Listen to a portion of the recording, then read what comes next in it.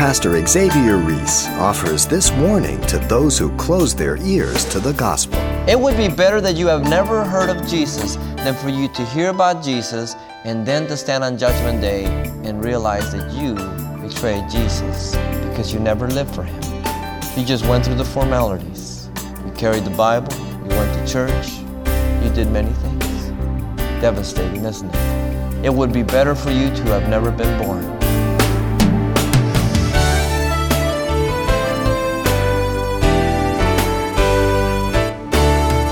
Welcome to Simple Truths, the daily half-hour study of God's Word with Xavier Reese, Senior Pastor of Calvary Chapel of Pasadena, California. Image, style, position, and popularity. Unfortunately, we live in a day and age where it's more important what people think about us than where we'll be spending eternity. Well, today, Pastor Xavier takes us back to the Gospel of Matthew, where he'll examine the lives of 3 types of people and how their opinion of Jesus changed their eternity. Here he is with today's Simple Truths. Matthew 26, verses 1 through 30. I've entitled the message, What is Your Attitude Towards Jesus? In these 30 verses, we want to look at 3 individuals regarding their attitude towards Jesus and His cross. The first group is found in verses 1 through 5, the men who hated Jesus. The chief priests, the scribes, and the elders are the members of the Sanhedrin court, like the Supreme Court of the land, in verse 3. They have been assembled there at the palace of the chief priest Caiaphas. He was a political appointee by the Roman Empire. Here we see him at the head of the plot. All of the members of the Sanhedrin plotting how they might kill Jesus. The word trickery means to bait. It's used for baiting and trapping an animal. But notice they didn't want to do it during the feast, verse 5. But who was in control? Jesus was. He says, no one takes my life, but I lay it down. And I not only have the power to lay it down, but I have the power to pick it up again. Verses 6 through 13, you have the woman who loved Jesus. What a contrast. Notice the contrast here. These guys hate Him. Here's a woman who loves Jesus so much that it's overwhelming, and her love is even magnified by the indifference of the disciples who were supposed to be the ones who loved Him the most. The woman came having an alabaster flask there, a very costly fragrant oil, poured it on His head and sat down at the table. Now John tells us poured on His feet. Are they 2 different occasions? No.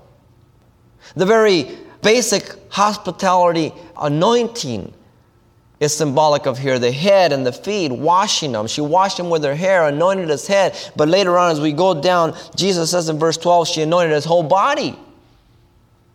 The response of the disciples in verse 8 is amazing. They saw, they were indignant. They were ticked off, saying, for what purpose is this waste?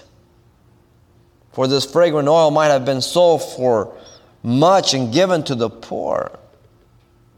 Now, if that's all we had, we would have said, man, these guys were right on. These guys were spiritual. Be careful of people who are always pointing to the exteriors to give an air of spirituality when in heart they're carnal and they're not sensitive to God at all. For in pouring the fragrant oil on my body, she did it for my burial. You remember that there wasn't enough time for Jesus and the body to be anointed. That's why they had to come back on the next day. Well, here she's knowing this. She fulfills this. There are times when you will do things for Jesus because you are walking with Jesus. You are growing in Jesus. You have a passion for Jesus. And the things that you will do will seem absolutely idiotic to other people, even Christians. You did what? You sold your car?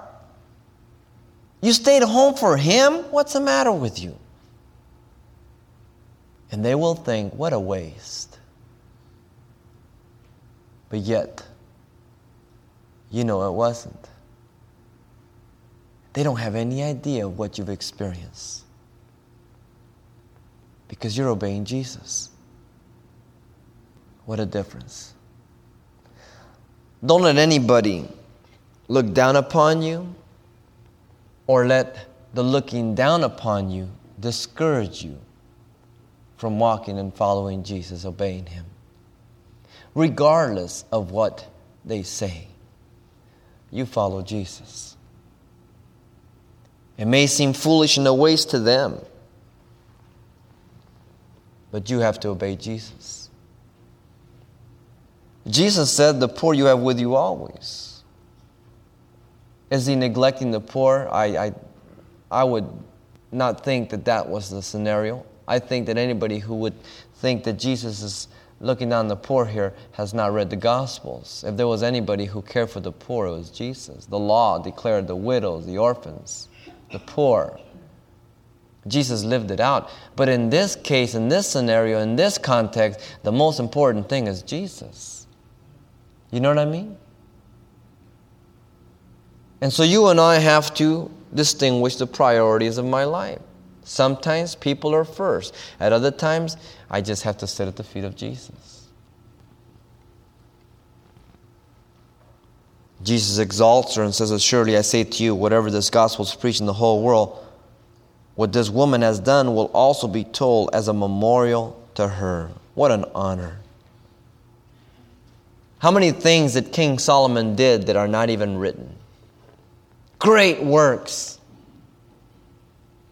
How many things have men donated and done, and you will never hear them? But this woman, she will be remembered as long as the gospel is preached. She poured out her best for the Lord. I would imagine the disciples at this time felt pretty low. It isn't the first time, it isn't the second time. Jesus was always rebuking them. Read the Gospels. They always seem to be messing up. Now that's good, because that encourages me. But they weren't sensitive to the things of God. The woman who loved Jesus, what a contrast. She's not only a contrast to those who hated Jesus in the first five, the Sanhedrin, but she's in sharp contrast to those who were supposedly the closest to Jesus, the disciples. Now, we know that Judas Iscariot said this because he used to pilfer the treasury. And he saw a whole year's wages, and he says, man, I could have got a good cut out of that. And some Christians, all they look at is the financial gain or loss. That's their whole perspective. Their accounting is earthly, not heavenly. Verses 14 to verse 30.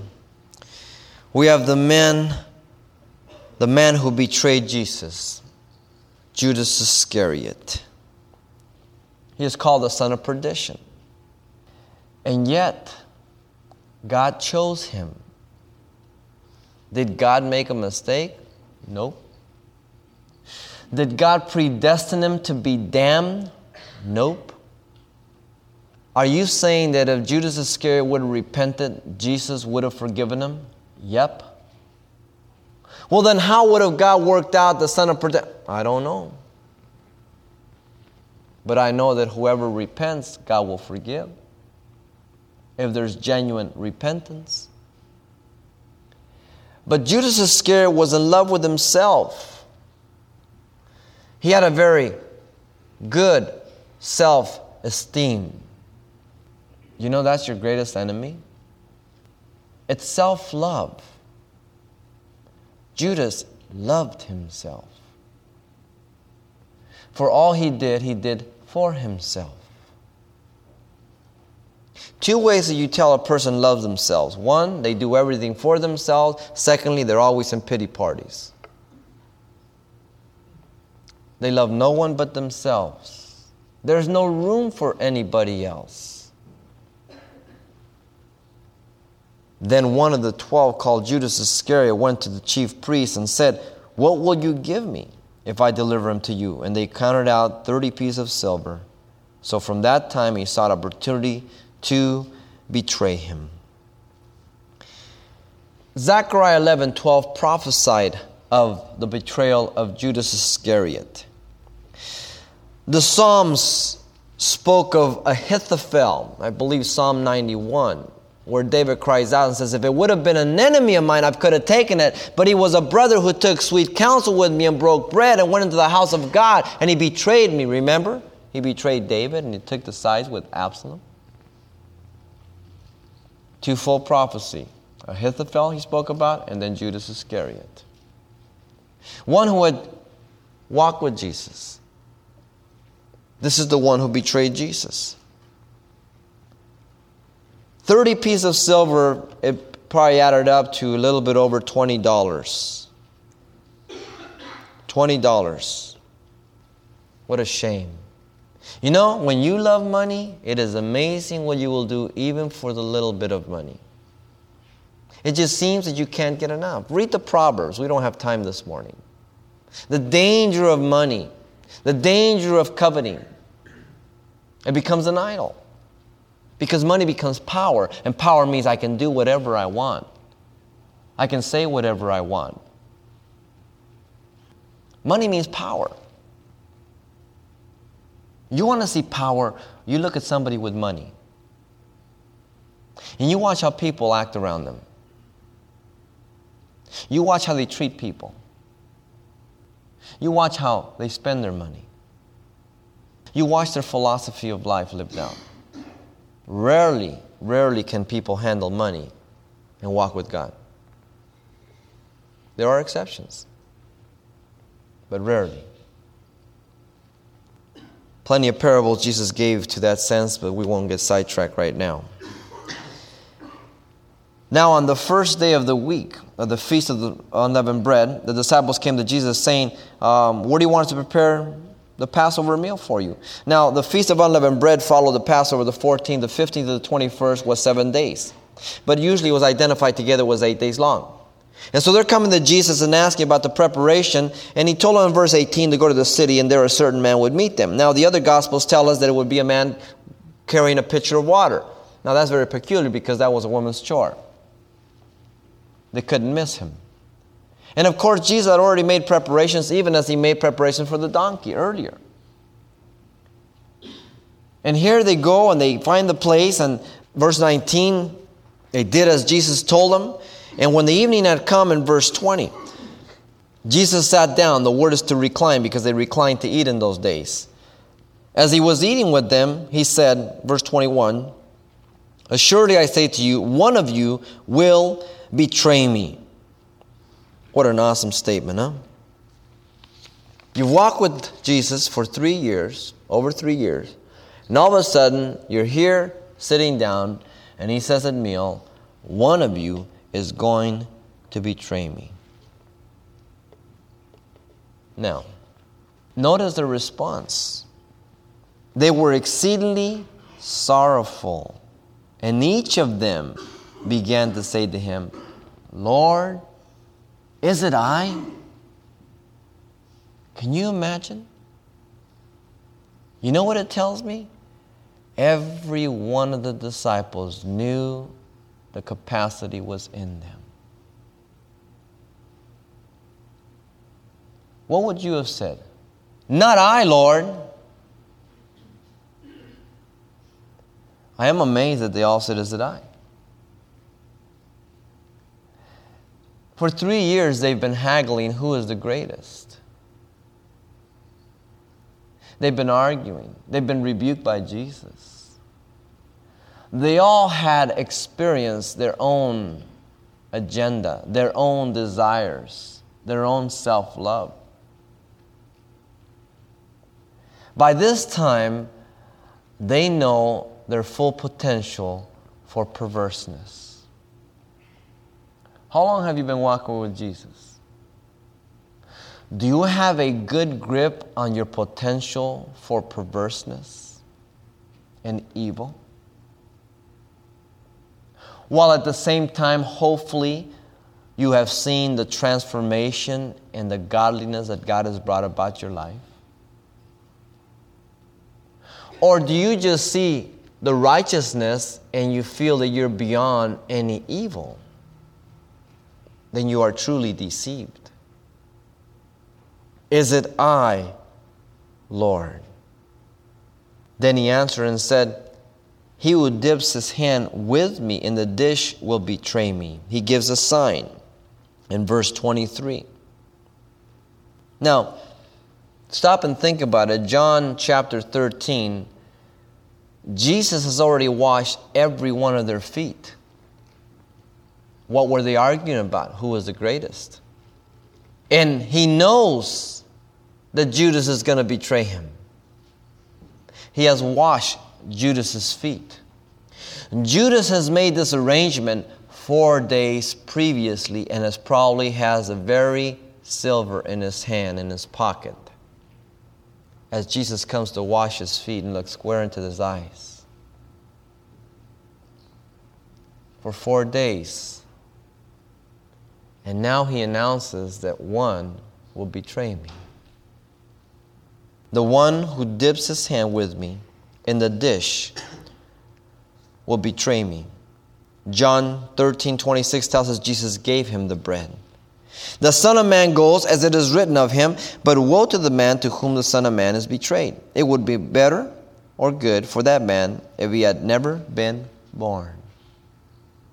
Do you understand the devastation of that statement?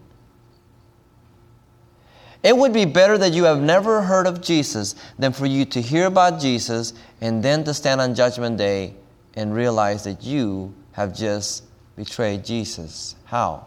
Because you never lived for Him. You just went through the formalities. You carried the Bible. You went to church. You even helped in ministry. You did many things. Devastating, isn't it? It would be better for you to have never been born. God judges us according to the life we have received, not to the works that we do. To those that much is given, much is required. The greater the light, the greater the judgment. The greater the privilege, the greater responsibility. You cannot escape it. He identifies him. And he says, the Son of Man. That's an Old Testament title for the Messiah, Daniel chapter 9, chapter 7. Ezekiel uses it. People say Jesus never said he was the Messiah, the Son of God. Well, you better read the title.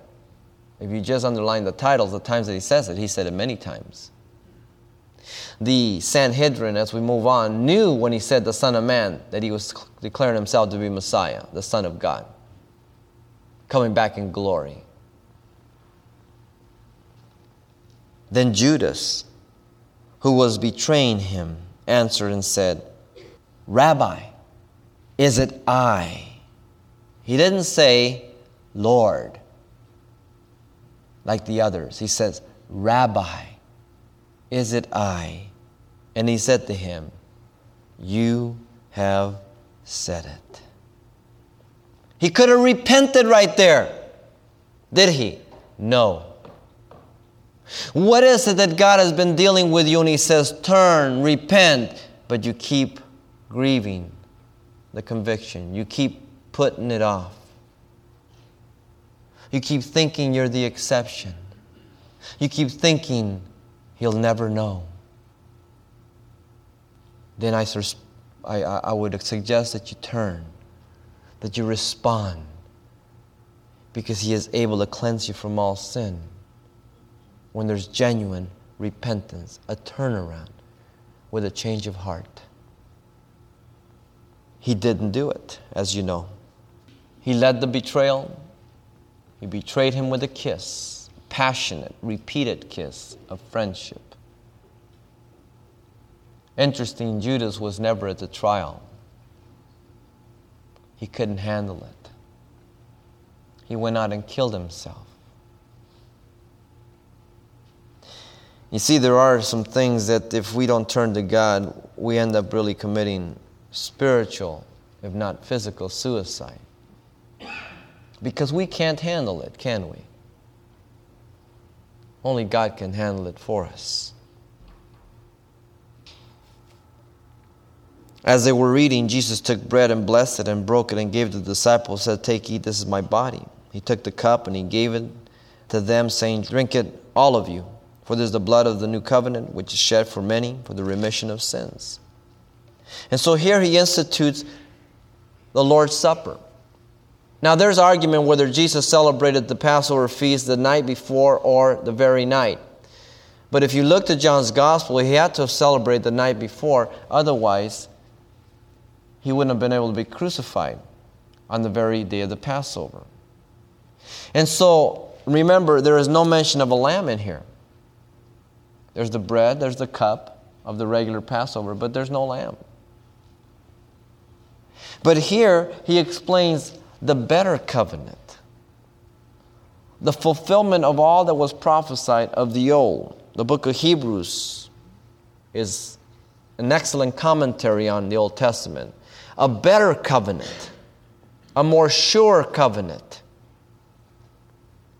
one who forgives sins and brings us to the throne of grace anytime we have need and we can find help. He says, "But I say to you, I will not drink of this fruit of the vine from now on until the day when I drink it anew with you in my Father's kingdom." And so, Passover was always looking back to the Exodus of Egypt in Exodus chapter 12. Bitter herbs, the bitter experience of the world, eating it in haste, the cup, the various cups that would be drunk, the lamb, as the angel of death leaped over the house where the blood was on the doorpost and the lintel. It all prefigured Jesus Christ, the Lamb of God. But now, the Lord's Supper reminds us of what He did for us. He died for us. No longer looking back to the bitter experience of the world, but looking to the joyful work. For the Hebrew says, for the joy that was set before Him, He endured the cross and despised the shame. But it also looks forward to the future when He will not partake until He once again will drink with us in the Father's kingdom.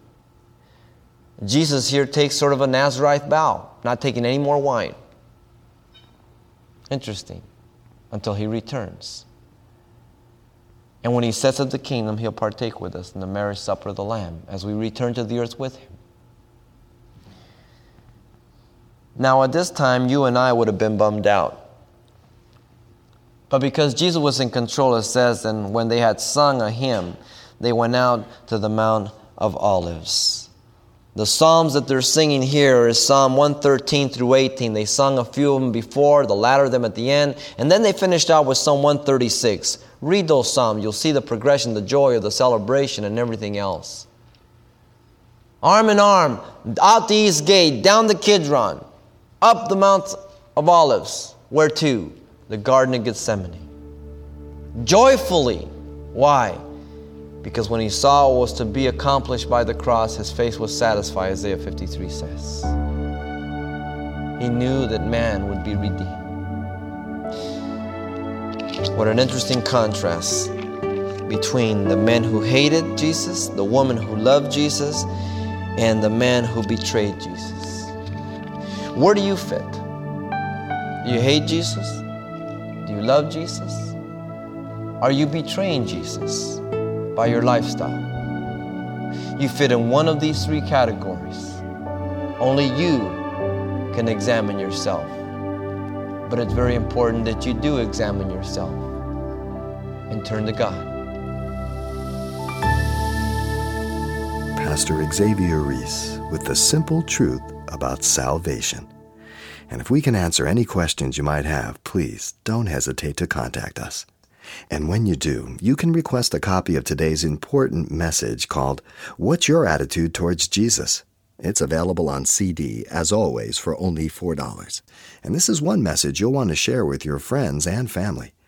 The title to ask for once again is, What is Your Attitude Towards Jesus? Or simply mention today's date when you write, Simple Truths, 2200 East Colorado Boulevard, Pasadena, California, 91107.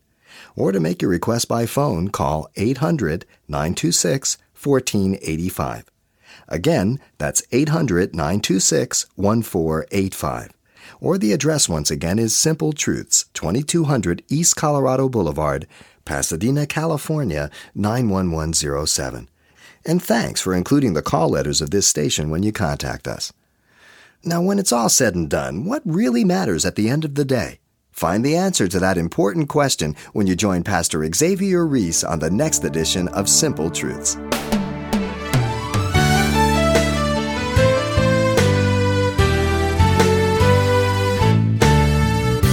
Simple Truths with Pastor Xavier Reese, a daily half-hour broadcast, is a radio ministry of Calvary Chapel of Pasadena, California.